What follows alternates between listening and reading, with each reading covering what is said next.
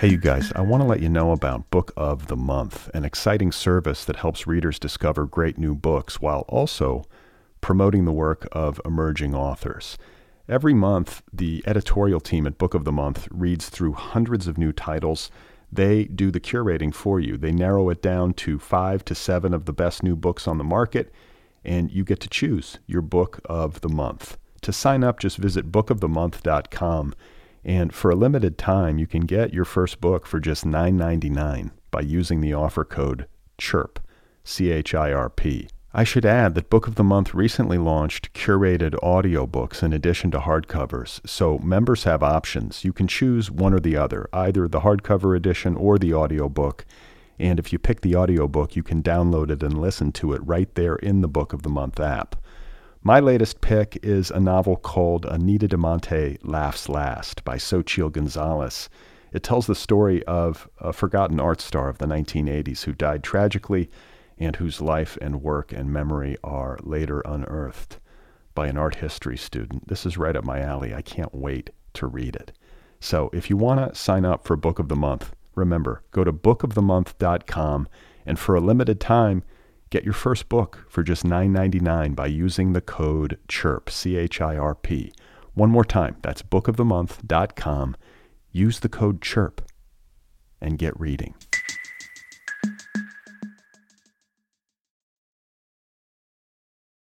This episode is brought to you by Visit Williamsburg.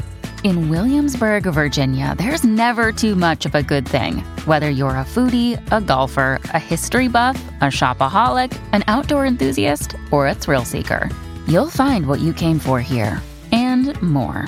So ask yourself, what is it you want? Discover Williamsburg and plan your trip at visitwilliamsburg.com.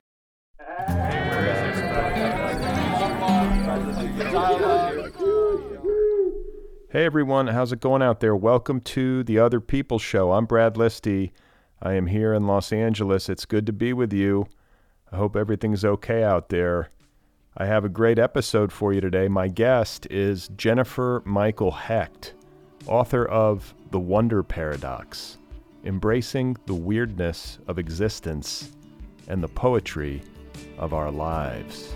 I found everywhere that people doubted religion, they came up with other reasons to live, other ways to see meaning. And that has, in some way, that's one of the reasons that I wrote this book. All the things I've ever studied and researched and worked on, which sometimes felt very different and separate, are absolutely culminated in this book. And it's an extraordinary experience for me to feel like I said the thing. I managed to express something I was chasing in so many different directions. All right, that was Jennifer Michael Hecht, author of The Wonder Paradox, available now from Farrar, Straus and Giroux. This is Jennifer's second time on the program. The first time we spoke was all the way back in 2013 in episode 238, back when she was celebrating the publication of her wonderful book entitled Stay, A History of Suicide and the Philosophies Against It. In her new book, The Wonder Paradox, Jennifer combines elements of philosophy, spirituality, autobiography, and poetry. This is a book that is written for those of us who perhaps do not participate in organized religion, but who nevertheless would like to find some magic and some peace and some connection in our lives, and to find a way to celebrate moments and milestones meaningfully with a sense of reverence and joy and awe.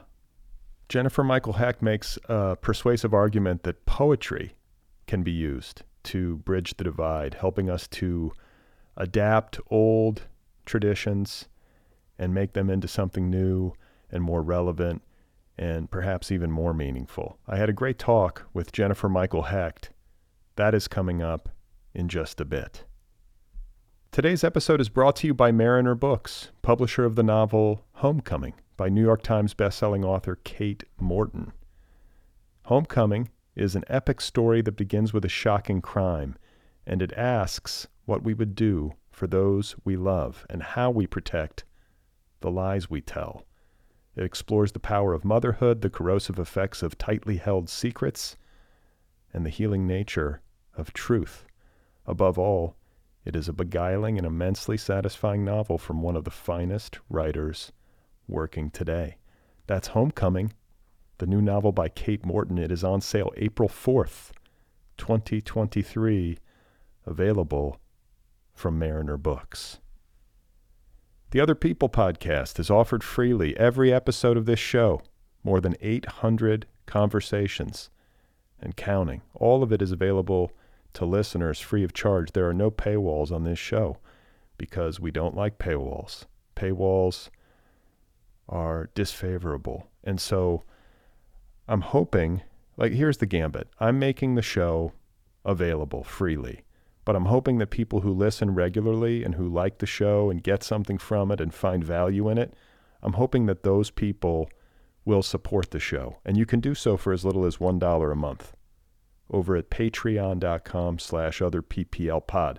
That's Patreon, patreon.com/otherpplpod. For as little as $1 a month. I've tried to make it as easy as possible. I want it to be a no-brainer. I want it to be painless. It's a sliding scale, $1 a month, $3, $5, $10, $20, whatever you can afford. And as you move up the scale, you can get merchandise, a t-shirt, a tote bag, a coffee mug, a book club subscription, and so on and so forth over at patreon.com/otherpplpod. I would be grateful for your support. If you would like to get Other People merchandise, a t-shirt or a sweatshirt or what have you, just go to the show's official website, otherppl.com, scroll down, look for the t-shirt. You can't miss it. If you would like to receive my once-a-week email newsletter, you can sign up for that at either otherppl.com or bradlisty.com. Either site, same newsletter. It's once a week. It is essentially a bunch of links. I send you an enumerated list of links to things that I've been reading and finding interesting.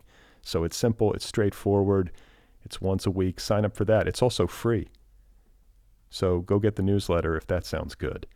I would appreciate it if you would take a couple of minutes to rate and review this podcast wherever you listen to this podcast. So Apple Podcasts, Spotify, Stitcher, whatever it is, give the show a rating. If it's possible to write a review, that would be great too. It helps new listeners find the show. It helps the show in the algorithm. And while you're there, don't forget to subscribe to this podcast. If you have feedback, you can email me. The address for the show is letters@otherppl.com. And if you would like to read my new novel, I have a book out. It's called Be Brief and Tell Them Everything. It is my third book. It is a work of autofiction available now in trade paperback, ebook, and audiobook editions. I narrate the audiobook, so I'll read it to you.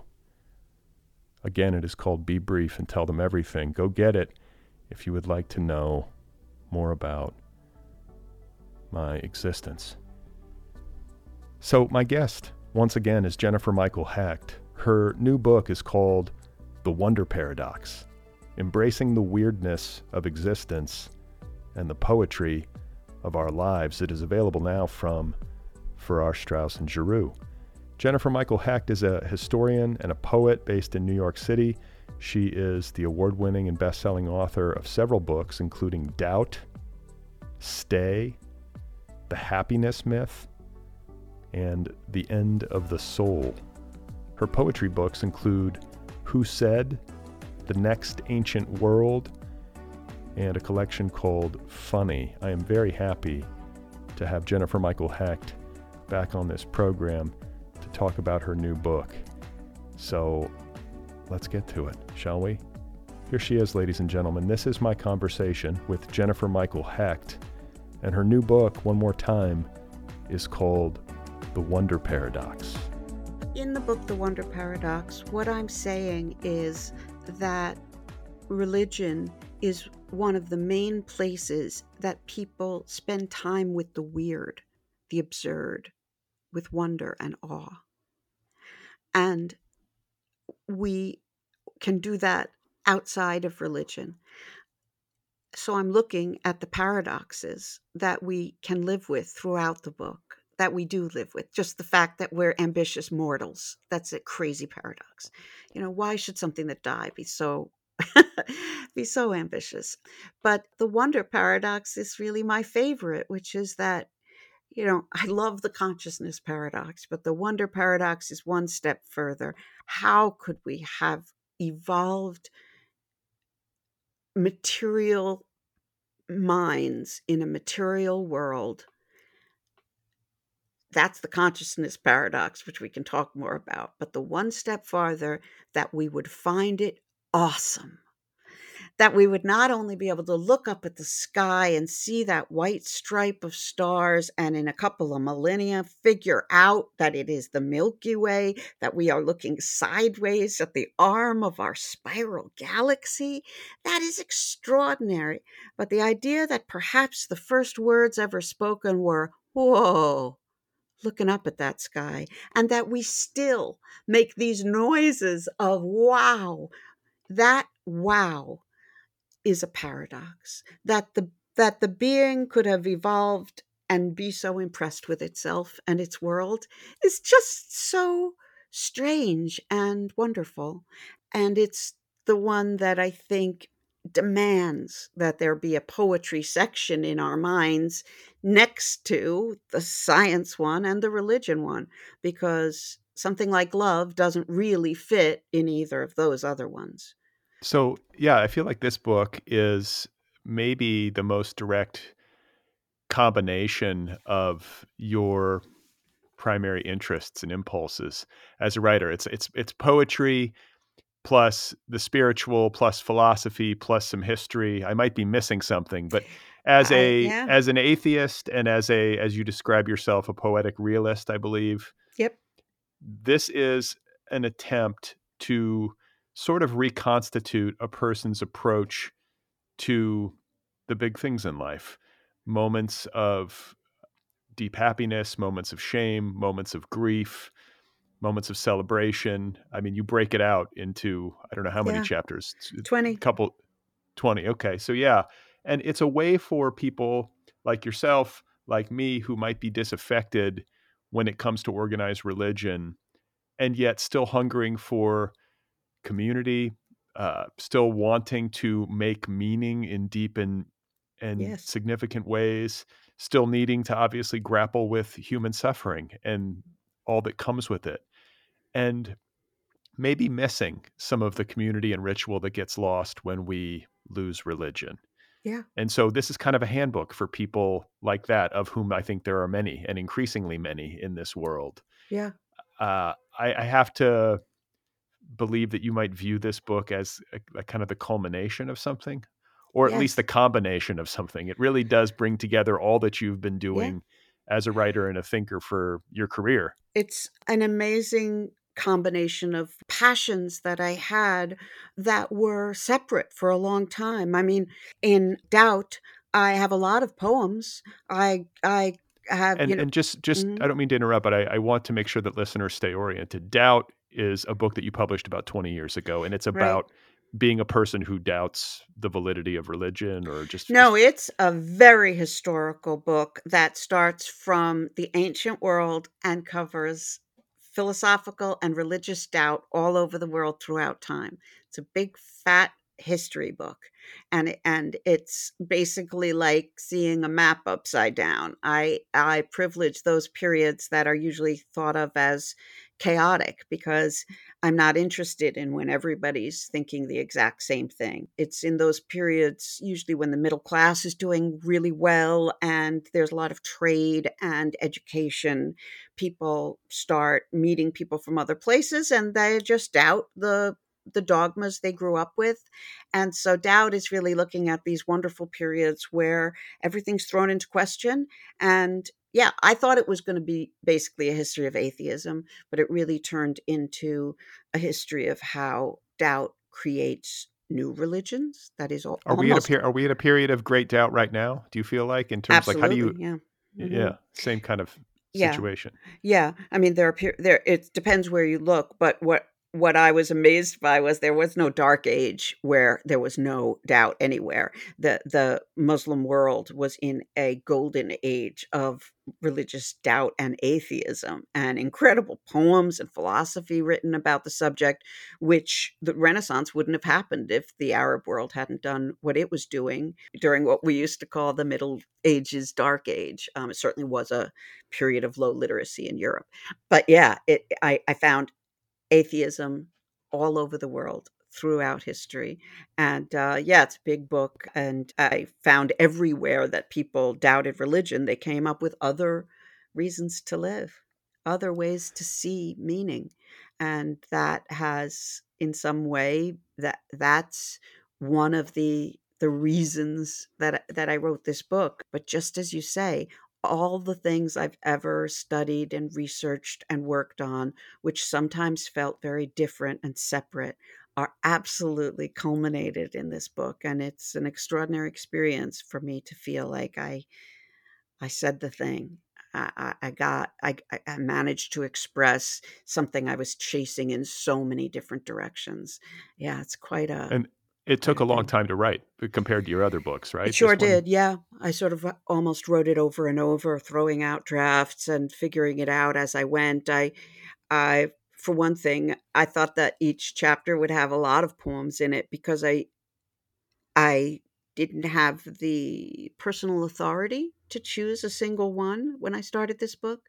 And by the end, I knew that it was fine for me to choose one and show how it worked and I was encourage. happy. Yeah. I was happy for the curation as a reader. I was like, great, Yes. give me a poem because, Yeah. I think like you say in the book, it's not really that important to find just the right That's poem. right. Just find one Mhm. that you like that is representative or useful in a situation where you want to express gratitude or you want to like Yep. bless a meal and enjoy a meal Yes. and express gratitude for the meal or you want Yeah. to get good sleep, whatever it is. There's all these Yeah. different life circumstances and situations that you're laying out for people. And this book reads like a kind of instructional or a handbook for the formerly religious or the never religious or the disaffected in some way. But people who might, like we were saying, miss that certain aspects of it and then feel a little bit embarrassed by the fact that they do. And you're Right. saying it's okay. Like Yeah. you can pick the things you like Yep. and combine them in a new way and make your own Yeah. path with this stuff. Yeah. And I think I don't even, I encourage people to remove from any of the religious stuff anything that they don't like. But if you're having a wedding or a baby celebration or a funeral, there are other people involved. And I'm not one of the people who feels nothing I don't believe in can be said at my thing. I just I feel like it's good to keep other people happy. It's good. It's in those moments, be kind and be open, but make sure there's something said that makes you feel like you are on top of the world, that the idea of marriage is the most amazing, sacred, natural, sacred thing you could do, that raising a child is the greatest adventure you could go. You need that poem in that moment. And it's better if you have it already for a bunch of reasons. For one, poems only mean so much the first time you read them. And you read them over and over, and they mean more and more. And then they start to mean other things. And then 10 years in, you realize you totally missed one of the lines that now you realize, oh, this love poem always had this terrible sadness in it. I'm still being taken care of by this poem, even though the love disappeared. Things like that happen all the time.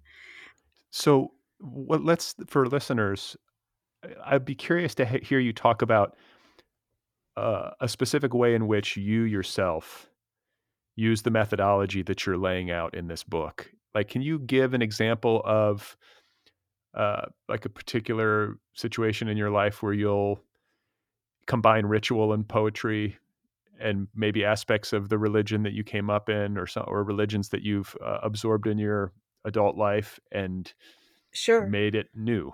There are different things that come to mind, and People do ask me this question, and I always find myself weirdly unprepared for it.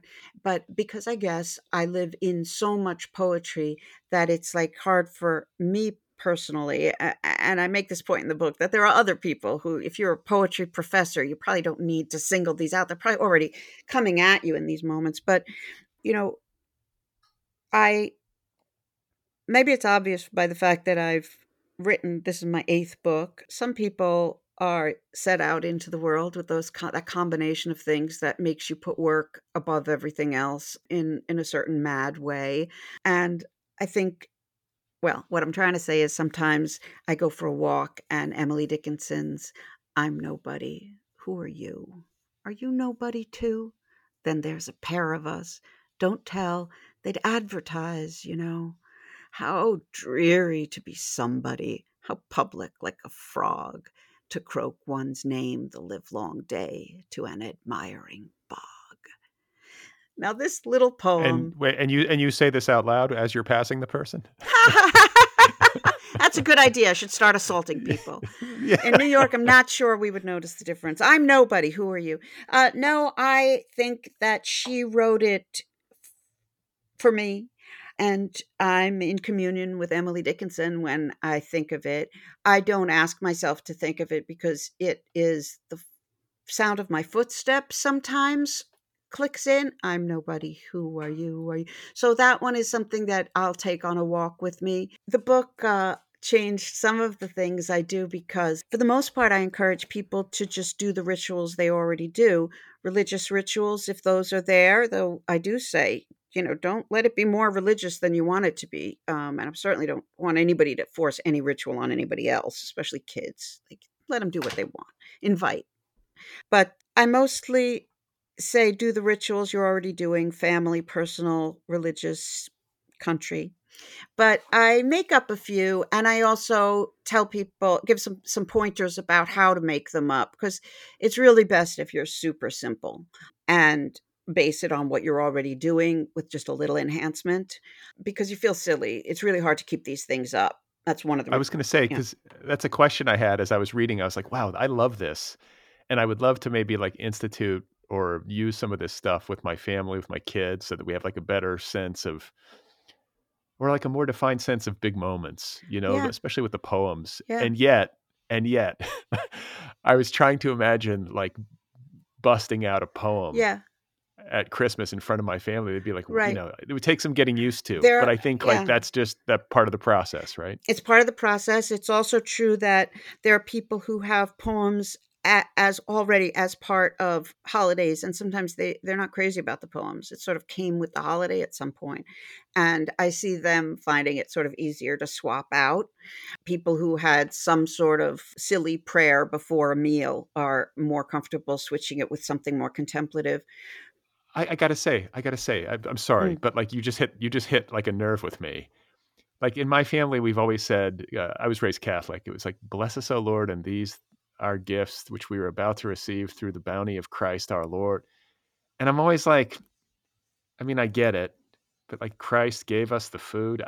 I'm like, yeah, "Can we just update this? yeah, yeah, This yeah. isn't meaning much to me," and it's always bothered me. We don't say it in my family with my kids, but, we say it sometimes when we're with family, and I'm just like, "Man, can't we find something new? Isn't there, Right. like, an updated version?" But I guess there's also a case to be made for tradition or something. I think, like, that's an interesting question that your It book is. is playing with, is, like, eh, there's a frustration for people like you and I think, who are less organized religion, with how static and slow moving a lot of and Sure. dogmatic a lot of these, traditions can be.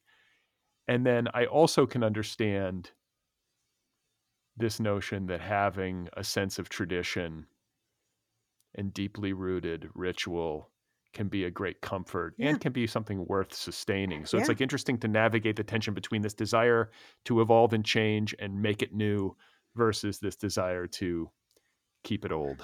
That's right. And I think, look, I wanted to speak to a lot of people across a lot of different feelings. The first words of the book proper are, I was raised an atriist, a New York anti-arboreal coven. Uh, Coven? God, I do that wrong all the time. Which I one don't know. is Is it? it Coven or Coven? I'm the same way. Can we cut the Coven or Coven? Because I'll just die if it's okay. But it's I call myself an atheist in the beginning of the book as a joke because I'm an atheist, but I called it an atheist because I was thinking about how when I was growing up, not having a Christmas tree was like a major part of Judaism. You know, it's not what anybody would have said, but when I look back on my Jewish identity, we didn't have that many demonstrative things that we did. We had some, but not having that Christmas tree was really a fundamental thing.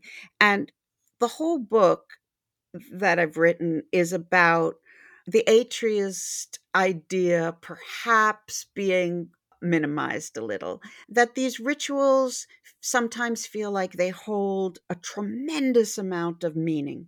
For us not having a Christmas tree, if we'd had one, it would have literally, it was about the Holocaust. We were close enough in time.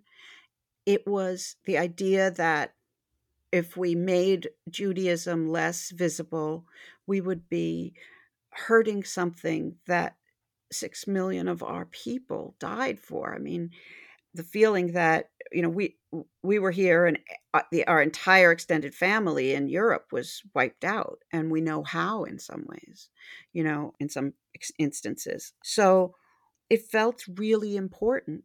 But I've grown up to feel that a tree is a happy thing, and having a Christmas tree in the house is not necessarily an anti-Jewish thing.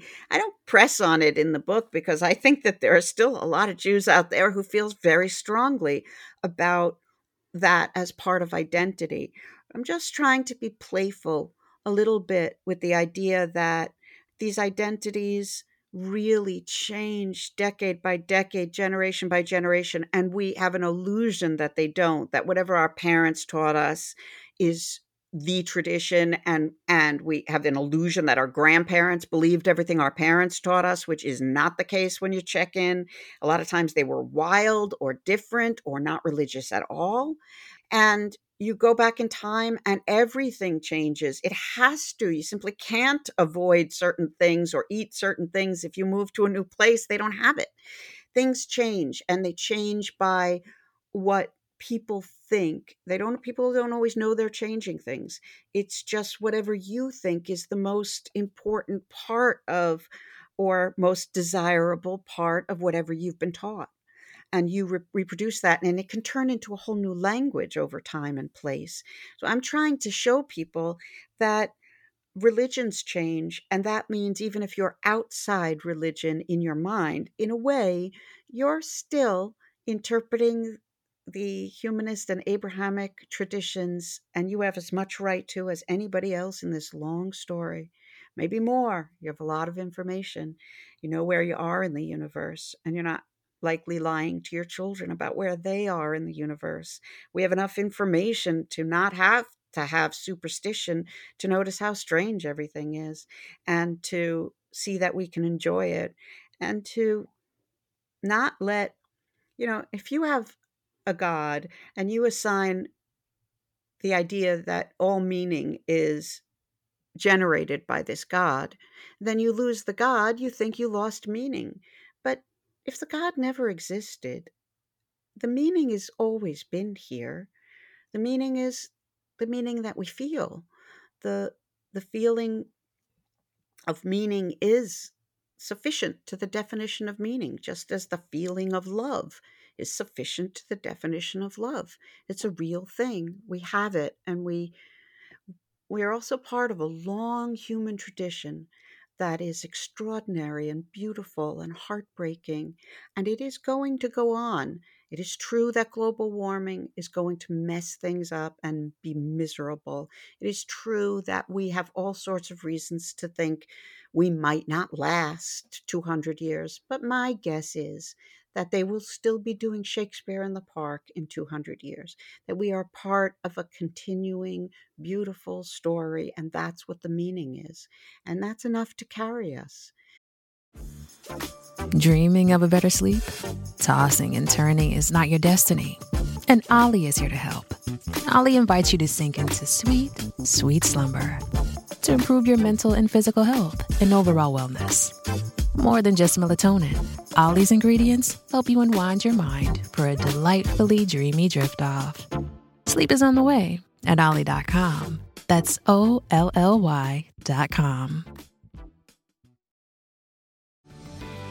This episode is brought to you by Paramount Plus. An unlikely friendship begins in the Paramount Plus original movie Little Wing, starring Brooklyn Prince with Kelly Riley and Brian Cox. Reeling from her parents' divorce, Caitlin steals a valuable bird to save her home, but instead forms a bond with the owner, leading to a new outlook on life. Little Wing, now streaming exclusively on Paramount Plus. Head to ParamountPlus.com to try it free. Rated PG-13. Well, I was going to say, just to go back to the Christmas tree thing, I keep thinking about it. I'm like, well, I'm kind of a ex-Catholic, and we get a Christmas tree every year, and I don't attach any Christian meaning to it at all. It's just a pretty thing you hang lights on. It's a tradition, it's part of the season. It's almost seasonal. My husband was raised Catholic, and quite frankly, he's the one who makes sure we do all the Hanukkah nights. And I'm the one who usually says, let's put up the tree. It's pretty. Right. Because I love the lights. He's an ex-Catholic. And, well, I just want my kids to have a happy thing. Life is hard.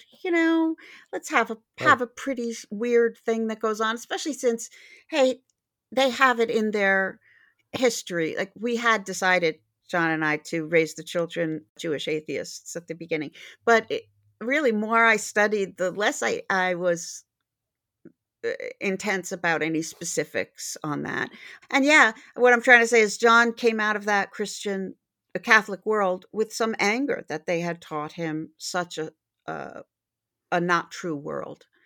Sure. To have to realize in your teens and early 20s the extent to which the whole universe of saints and sins and hell and all of that, layer by layer, to have to uncover that. And that's not something that being raised in Judaism did to one. You didn't get any false information other than that there was God up there, which I decided there wasn't at about 12.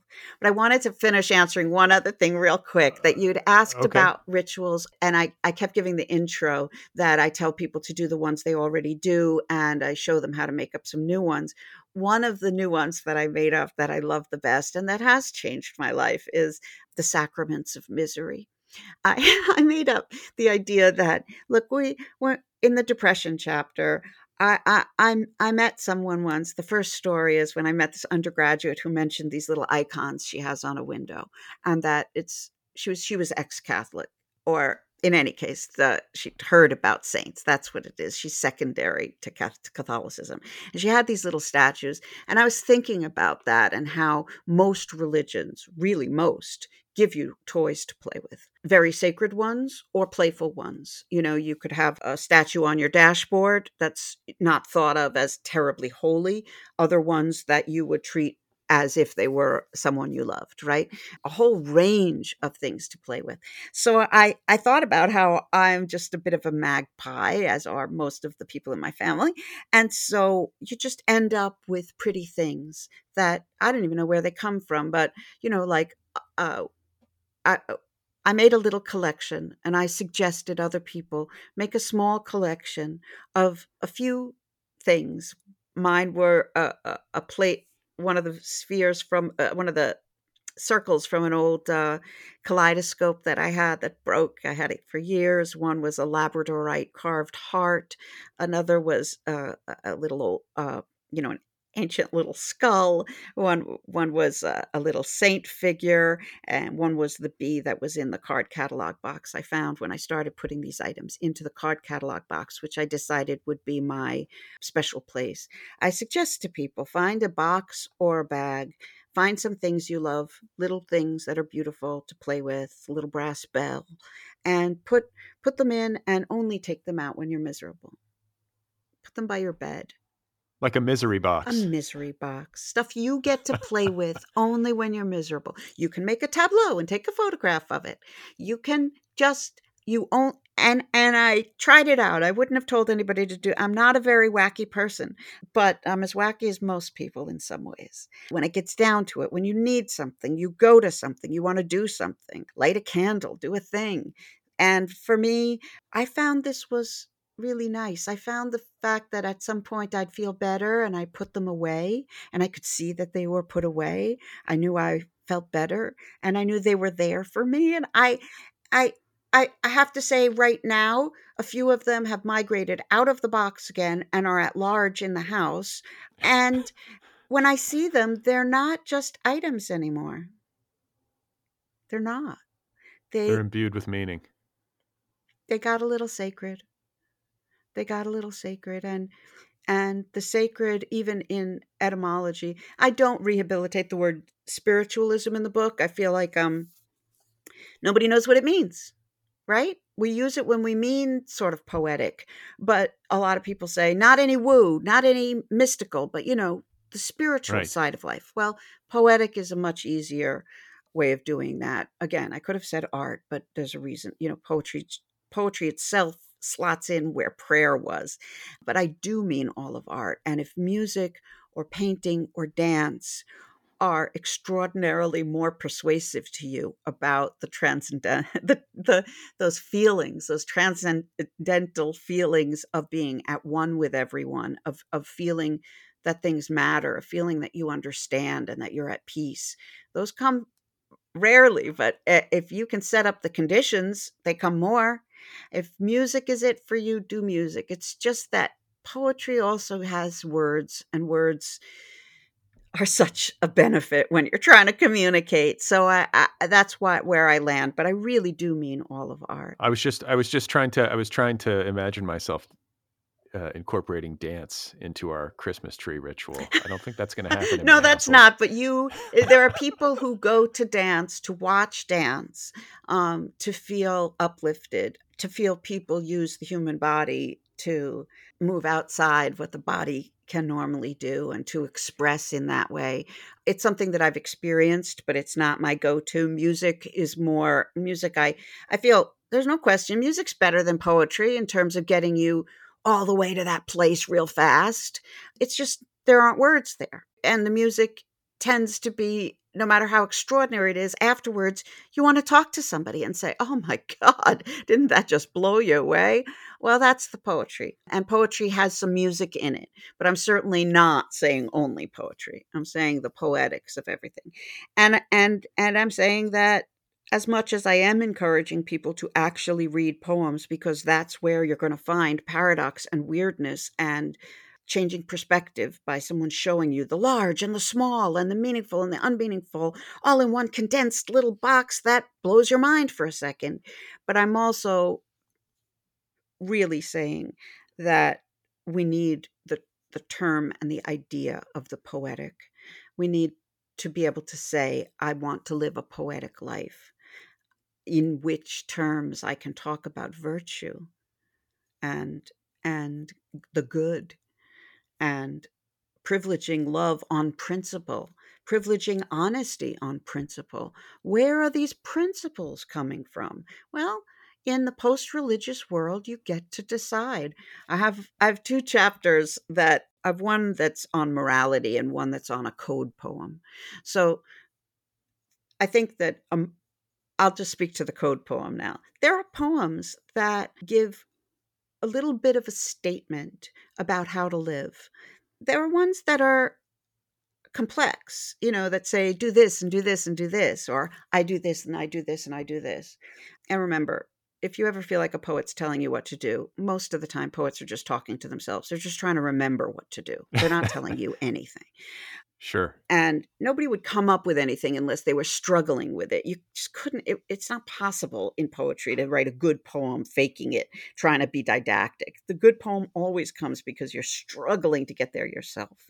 And there are poems that tell you that say, I choose helping people even if no problem is in front of me. Other poems which say, I choose the good, but I'm going to try to keep peace. And if a problem doesn't come to me, I'm not going to go looking for it. Those are two good ideas. And sometimes it's helpful to have decided who you are before that problem comes along.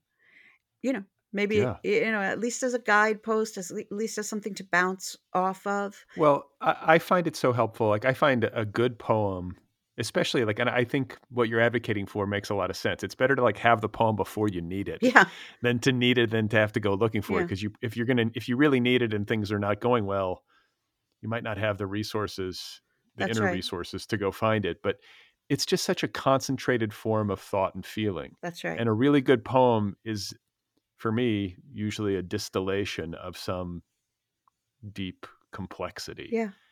And so it makes so much sense to me that we would want to use these things And just at these certain times. to make sure that you reread. Rereading is really important. And you can almost say, yeah, I want to reread a poem on Christmas because every Christmas I read it and I feel slightly different about it, and it shows me who I am and where I've been. And it tells me that it's Christmas, and it tells me how long spring is, all those things.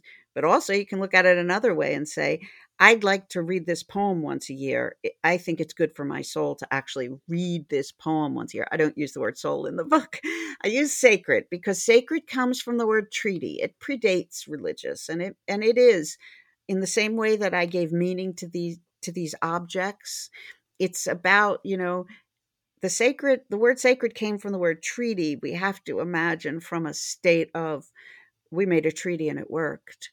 We're going to use that word again if we ever want to try peace again with somebody who we killed their brother, they killed ours. How are we ever going to stop the killing?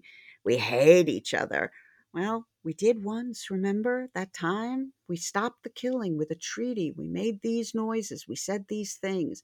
You can you can make something sacred by using it in a special way, and then you can carry the specialness with you with that object. It just works. It just is.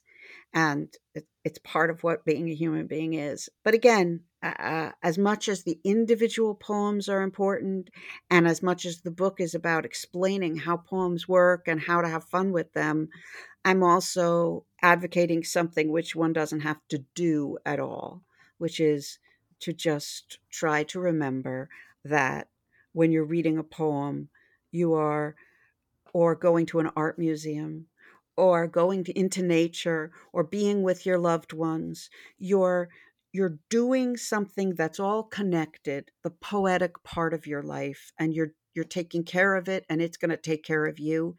And importantly, I made up this term sort of, I laughed when I thought of it, but I kept it, the interfaithless. What does that mean? The interfaithless are all of us out here who feel connected to each other. The inter is the important part. I was trying to say, look, there's a lot of people, we all have different religions that we might come from, but don't believe in them anymore. So the interfaith movement of my youth was a big thing. It was sort of, the interfaith movement was very much animated by World War II, where we wanted Christians of Catholic, Protestant, and Jewish to feel like they all had the same God, which they didn't. Just as you Right. hear Allah and you think different God, we did not have the sense that there was a Judeo-Christian God. There was a Catholic God, a Protestant God. I mean, there was even that Quentin Crisp back in the 40s. He goes to Ireland and they say, we know you're an atheist, but in which God do you not believe? They needed to know if he was a Protestant or a Catholic, and they don't care. They want to know which God you don't believe in. So, Right. so that interfaithless movement was really about getting these three religions that we now think of as so close to feel that way. Partially so Protestants wouldn't feel stupid for having let all their money and boys die in World War II, essentially, in one sense, saving the Jews, in another sense, saving Catholic countries. And so it was about that interfaith movement. Well, what about the interfaithless? What about all of Right. us out here who love Yeah. art and love and meaning and are trying to make the world, we are working for a better world that we won't see in many, that we're forward. We have these big feelings. And yeah, the idea that the interfaithless could feel a little connected to each other, and to know that even in a pandemic, when we're probably doing this stuff alone, there is no alone. We're always bouncing off the same culture, and we know that each other is out there. Why not let it feel a little like a congregation? Why not let it feel like a community? Because we do love each other. When push comes to shove, we do. Well, yeah, and I would say I would even expand it. Like because I'm sure you probably have some sense of this too, as somebody who was raised Jewish and then sort of mutated.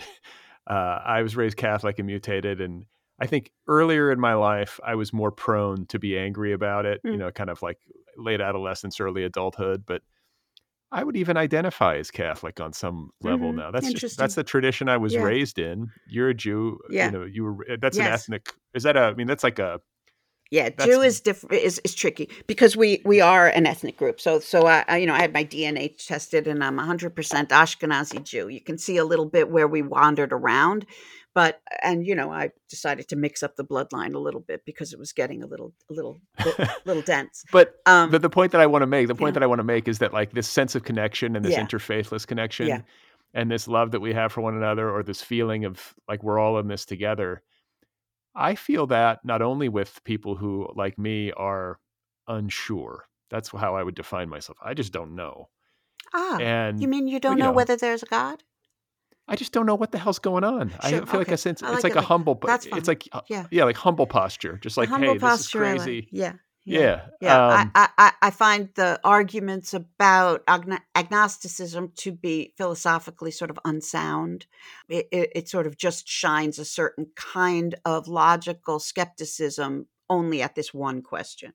But if you're making decisions about your life, the decision about whether, as many have said, a purple teapot is floating just behind what you can see, you can say, no, that's not happening. I know enough about the world to say I can tell the difference between, especially when nonsense has a good delusion. It's not just illusion, it's delusion. When you can see the human desire behind something that is fundamentally silly. Like believing in God, like thinking there's like a sky god, you Well, mean? yes, but I'll be real careful about that, because what I discovered when I was writing Doubt 20 years ago is that throughout history, there are atheists who concentrate on the fables of religion and say, how could Jesus have turned water into wine? Or how could the Red Sea part? There are other ones who take on faith that is all, that there are religious people who do not believe most of the supernatural stuff. They really believe that God is love. And when I talk to them, there are people who say they believe in God, and we cannot find any daylight between what we believe. We believe the same things. Right. I need to say I don't believe in God because the God people won't define him in any particular way, and I won't use a word like that. I mean, if God is love, I'll use love, because the God version of it comes with the possibility of active doing, of active thinking, but I'm not talking about any of that. And usually these people aren't either, but they might use that meaning when they need it, right? But truth means too much to me. Truth means Right. everything to me. And for me, science is only one part of truth. It's a part that I believe in the way science people believe in it, but I just also am more, I'm talking about, I won't even say more interested, but what my life's work is talking about the real, though incredibly strange and unbelievable experience of being a human being. I mean, I mentioned the consciousness paradox. You and I are talking, even though we are, forget the technology, we have this squishy gray meat in a bone bowl, and it's somehow conscious and doing things. I mean, it made all of Shakespeare's plays, and every drop of music that was ever made was made by a gray squishy thing that eventually rotted and stank. What, how? I could spend 1,000 years in a lab with all the technology in the world, and I couldn't do what my dumb body did twice. make human Right. eyes, make human brains. Right. The weirdness of a complex, extraordinary human being coming into the world and doing all this stuff and then totally disappearing. These are paradoxes of experience. The book talks about a lot of different paradoxes, but as I've said many times, I find consciousness much more paradoxical, much stranger than virgin birth. Virgin birth is nothing. So an egg decides to divide a bunch of times. It somehow creates Jesus. Big deal. I can imagine it, Right. right? But this is thought from meat, and not just thought, everything, everything human beings have done. All of it was done incrementally in teeny bits most of the time by balls of squishy meat. Many times didn't last more than 40, 50 years. It's a paradox because it feels look, there's no real definition for paradox other than two things that can't both be true but are both true. That's what we say. But of course, you can water it down and end up with things that aren't quite as strong. Real, you could say, "Oh, that's not a paradox. I can explain it." But you can also explain everything away, and then what are you left with? So I am using a poetic term of paradox, and I am saying that we are surrounded by it, we are living it, we are it, we should be amazed all the time, and we can control those conditions and make ourselves amazed more often. If we live in the country, we're probably amazed and taken care of in many ways by the natural world. And if we live in the city, we're probably taken care of to some degree by art. But both these things don't do the same things. If you live a very urban, modern life, death seems like a real glitch in the product, you know? But if you live in the forest, you know that all anything is death and life and death and life and death and life. You don't feel like it is outrageously unfair the way it feels when you're not surrounded by it. The human world has tried to protect ourselves from death. Even the meat we eat comes in these cellophane packages, and we don't die at home anymore. All these different ways, but then death comes anyway, and you get really, really clobbered by it. And you try to explain it away, and you try to get away from it. But again, different ways of living protect you from different things. But all of this is just a matter of becoming conscious of it. It all just that's been my experience. Have you ever done psychedelics? Yeah, sure. Has that been because the stuff that you're talking about, like the weirdness of life, this Yes. language, like some of the language resonates with me. Yeah, I haven't in many years, but it totally influenced me, and I've never taught a philosophy course without mentioning it. Yeah, it feels like a common experience for people who have done them. It's not like super defined. You don't walk away with some like defined set of answers, but you do come away with a sense of wonder, I find, Yeah. and a sense of humility, like the Yeah. grand scale of things and the Yeah. deep weirdness of things. Right. And also love. I becomes- hope you came away from it with that sense of, Sure. because you lose your sense of separateness. You feel a little one with everything. And I think I stopped by the time I was in college. It's a little embarrassing, maybe, but in high school that we didn't have much to do on Long Island, especially in the winters. So yeah, we did drugs. Mushrooms. And I'm talking about what is 25 years ago of looking at, and I loved it. I'm just doing different things with my life now, but I wouldn't rule it out. But the experience just once even of having that feeling that you could be at one with everything.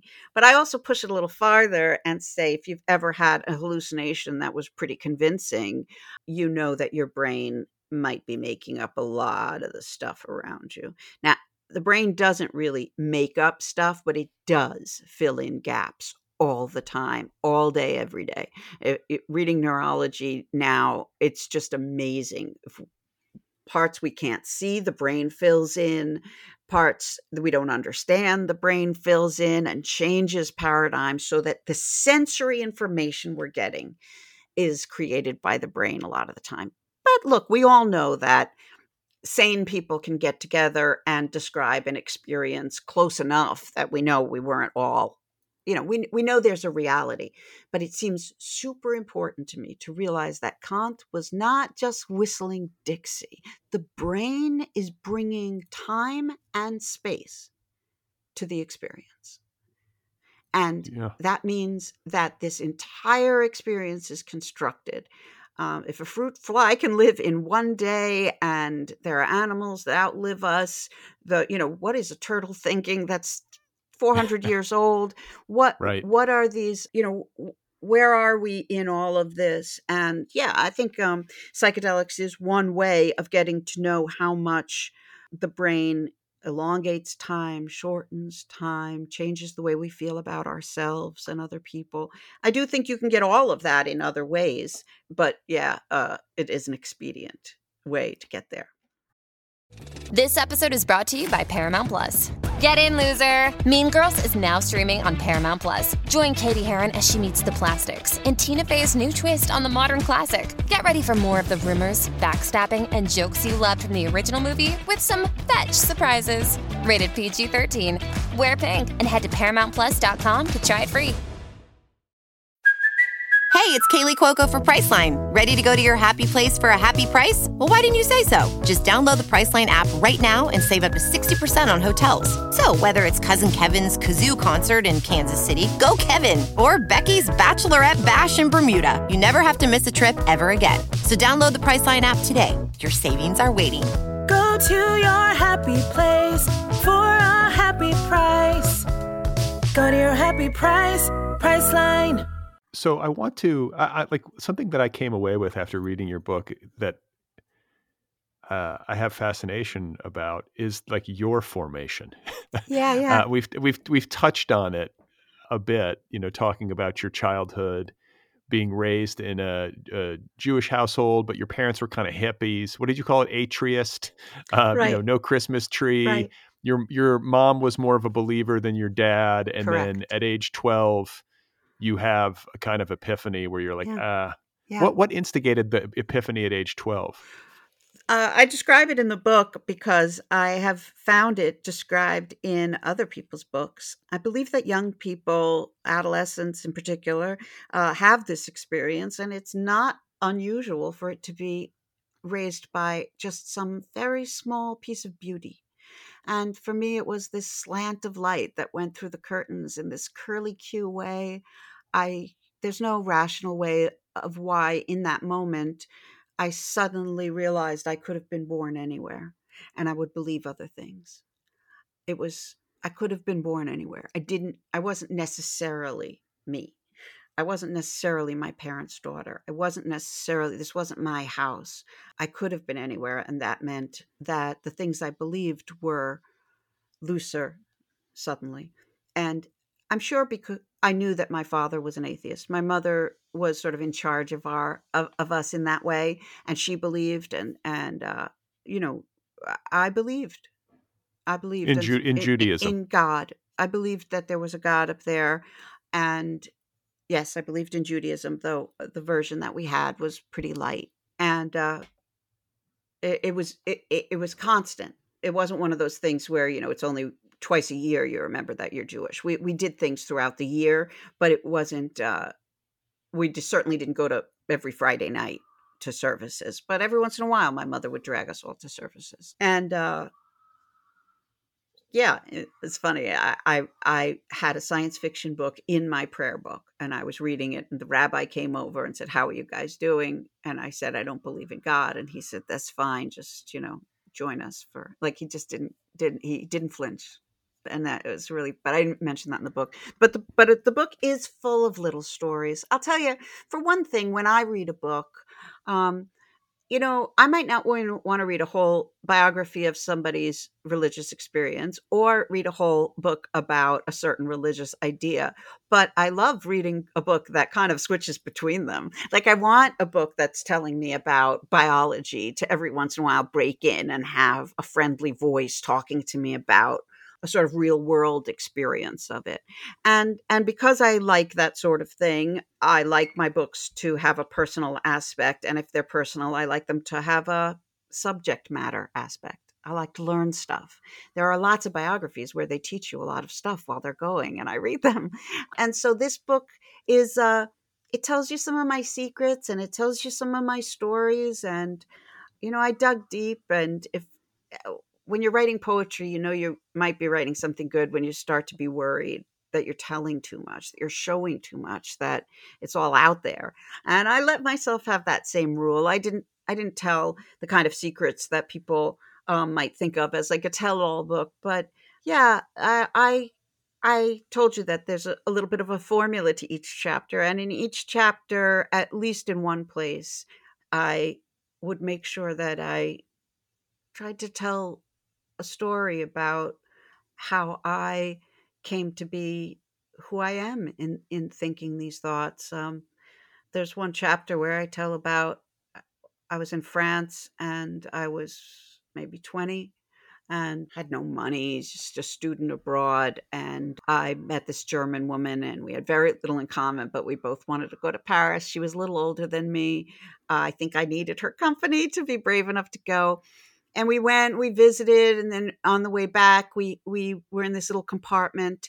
Nobody else was around. We were both lying on on the bench and looking out the window as France would go by, and it got darker and darker. And she knew I was Jewish, and she was the first German I'd ever really met. And and she asked, I was a little frightened. I mean, I wasn't frightened of her. I mean, I'm a sane person, but it was a weird experience for me. Sure, yeah. So we're lying there, and she asks me to teach her a Hebrew song. We'd already been singing. That's what you do when you don't speak the same language. When I went there, it was like for kids, like people. It was a cheap place to learn French, and so we didn't have a shared language, though people had a little English, But so we would sing because somebody would have a guitar. What would you sing? What would you sing? La la la la la la la. So all the Beatles songs, all the European kids knew the Beatles songs. Right, sure. Any song that had a lot of la la la kind of or la la las, yeah. And then everyone sings a Sweet Caroline. They know the little bits of words and whatever they had. And so yeah, that was we were young and that's what you do. And I was like kind of scared to teach her like a Jewish song to teach to this German woman. And I teach her this song and we're singing it. And she says to me, I have to tell you something I've never told anyone. I was terrified. I thought it was going to be something against Jews. And she said that she wasn't German. Her parents have been lying for her whole life. She's Jewish Hungarian. And they've been hiding from the Nazis and they just never went back, and that she'd never told anyone. So wait. So she was from Hungary and she and her family had moved into Germany to hide?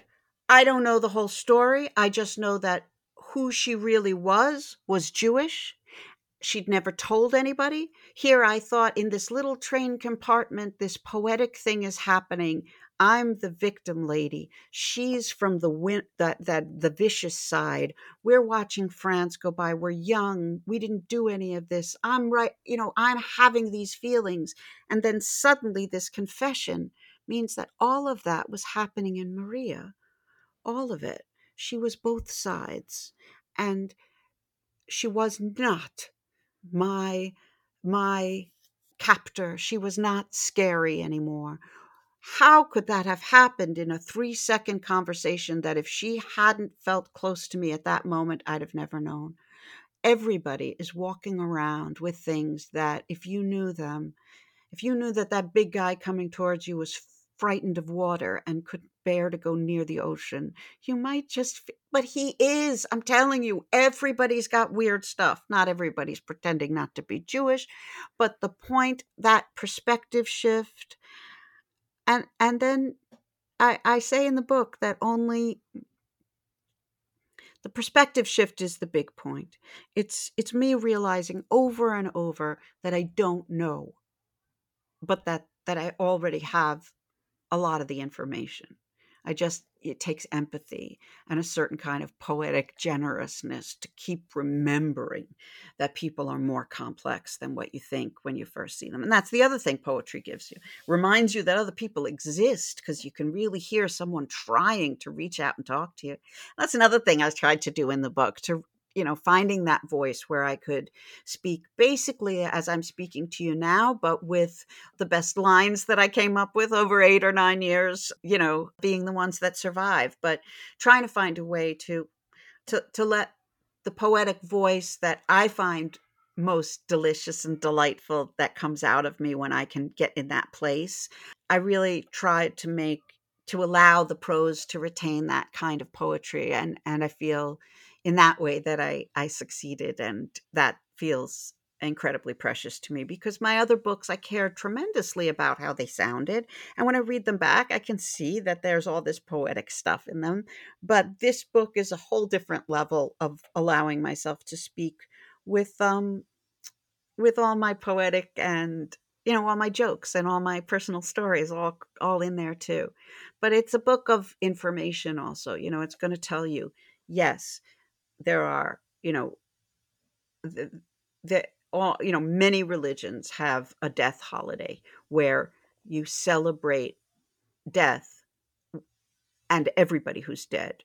You mourn all your dead, and you can also worry about your own mortality in that moment. At a funeral, we are all thinking about ourselves, but we're not supposed to be, right? Right. We're I was going supposed to to say, think about that guy. but I think like Dia de los Muertos is a great tradition. I wish That's we had right. something. I wish we had something. Well, Halloween isn't bad. Halloween isn't bad. Yeah. Right. And it depends how you use it. Like so many of these things I'm saying in the book, everybody's doing a sort of mild version. You can up the poetic value of yours just by sort of remembering this is a holiday about death. Most of these, like, okay, there's, sexy nurse and sexy devil, but there's also a lot of zombies, a lot of car accident victims. Why are we all dressing up dead? I always love a ghoulish costume. I will tend towards a ghoulish. I mean, since I was very young, paint my face white and be ghoulish on Halloween. Halloween's one of my favorite holidays, and my family loves it too, so we really do it up. That doesn't mean I always put that much energy into a costume, but sometimes I do. We've gone to Comic-Con, all 4 of us dressed completely insanely, and yeah, I like dressing up, and I like having to confront the death in that way. When you're aware of it, when you say to yourself, these people may not realize it, but they have dressed up as if they were dead, to, it's so interesting that when we die, we paint ourselves to look alive, right? We don't do it, but yeah, I take your point. We have it done. We have it done. Yeah. Which, of course, only goes back to about Lincoln, because they wanted his casket to be able to travel all over the United States. So they sort of invented mortuary science to do that. Well, but remember, like in Victorian times, I've seen these like kind of macabre photos. Oh, yeah. They used to photograph the dead, right? Sure. Like in Victorian times. People wore brooches of dead people's hair in beautiful arrangements, and all sorts of relationships with the dead that we don't have. There's been stuff written on how they hid sex and we hide death. Yeah. What do you think happens when we die? Do you have a defined feeling about it? Sure.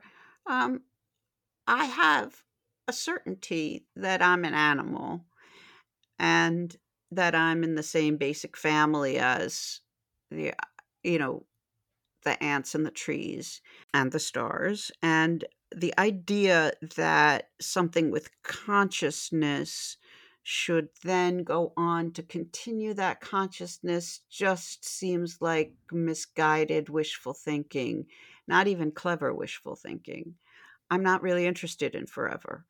Is anyone really fully living, or are they walking back and forth from the TV and the computer and the refrigerator? And how many thousands of years do they want to do that for?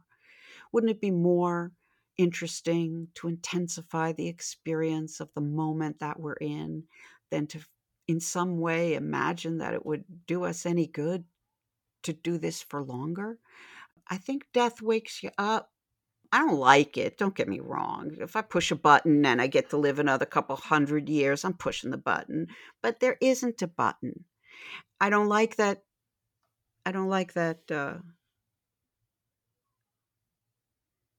Someone I love is very sick right now. I am not cool with it, but it's the situation. And I much prefer not reality, but poetic reality, that love lasts, that it really lasts. Like That beyond death, you mean? love lasts beyond death, sure. But I also want to say this, that I think the human story is meaningful even without God watching. Remember how with God watching it seems meaningful? God's watching all the stuff we're doing. It has that meaning. Well, okay, if God's not watching, we are. We're watching each other. Boy, are we watching each other. We're certainly not alone. There's 8 billion of us. And we have our cameras out. We are watching. It matters. It matters as much as it used to. Interrogate how God watching could have mattered in a way that taking away God makes the story of humanity matter less. It doesn't. I understand that it doesn't hook up to anything, but it's only a kind of short-sightedness that makes us sort of desperate for something more permanent than the human experience. It's thousands of years. It's enough for us. The sun is going to eat the earth in billions of years. Forget about it. It's so far away that it's as good as not happening. We have to forget about it. The world will continue. We're part of something beautiful. And when we hear each other across the abyss of a moment, space, time, that's the stuff, man. That's it. Reaching out and somehow connecting. And yeah, the code poem that I found that I decided to explore, at first I thought it was going to be one of many. And when I started, whittling down, I came to this strange poem called The Choir Invisible by George Eliot, Marianne Evans, 19th century novelist and poet who's still very much read as a novelist. And the choir invisible is a phrase I first heard in a Monty Python skit. This parrot has gone on to the choir invisible. And when I saw that it was the title of this poem, I looked it up. I was sure I had always thought it was a religious term. The choir invisible. No, she made it up as a counter-religious term. She was an atheist and did a lot of work translating atheists into. She was amazing. And this poem, look, it's not the best poem in the world by the things I call a good poem. The kind of it's not. It doesn't shine as invoking mystery. It's a more talky poem. But it turned out to have so much of an effect on me. The choir invisible she's saying around you at any given moment, if you're listening to music, how many people worked hard their whole lives adding something so that it added up to the music you're listening to?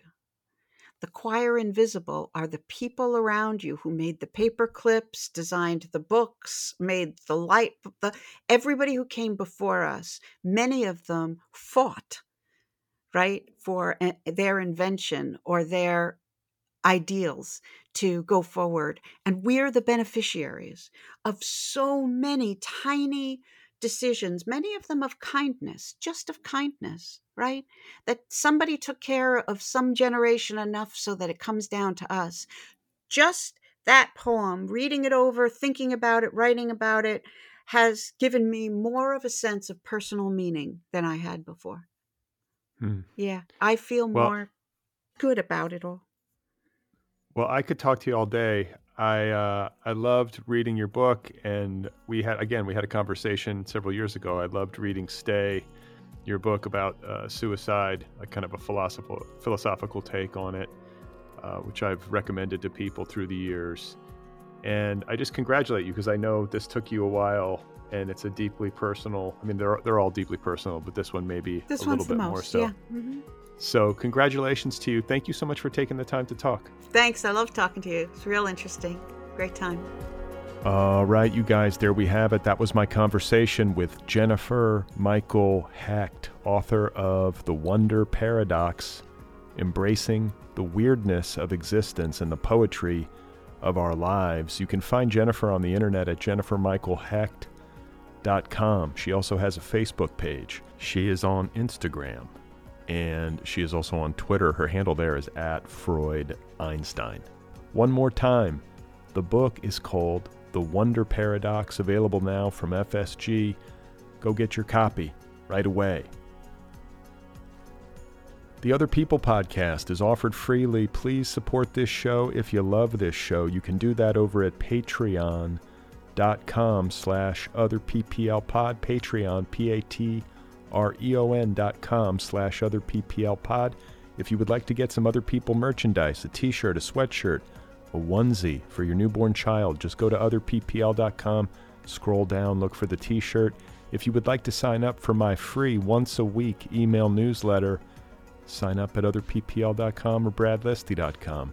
If you would be so kind to rate and review this podcast wherever you listen to this podcast, I would appreciate it. And don't forget to subscribe to this podcast wherever you listen.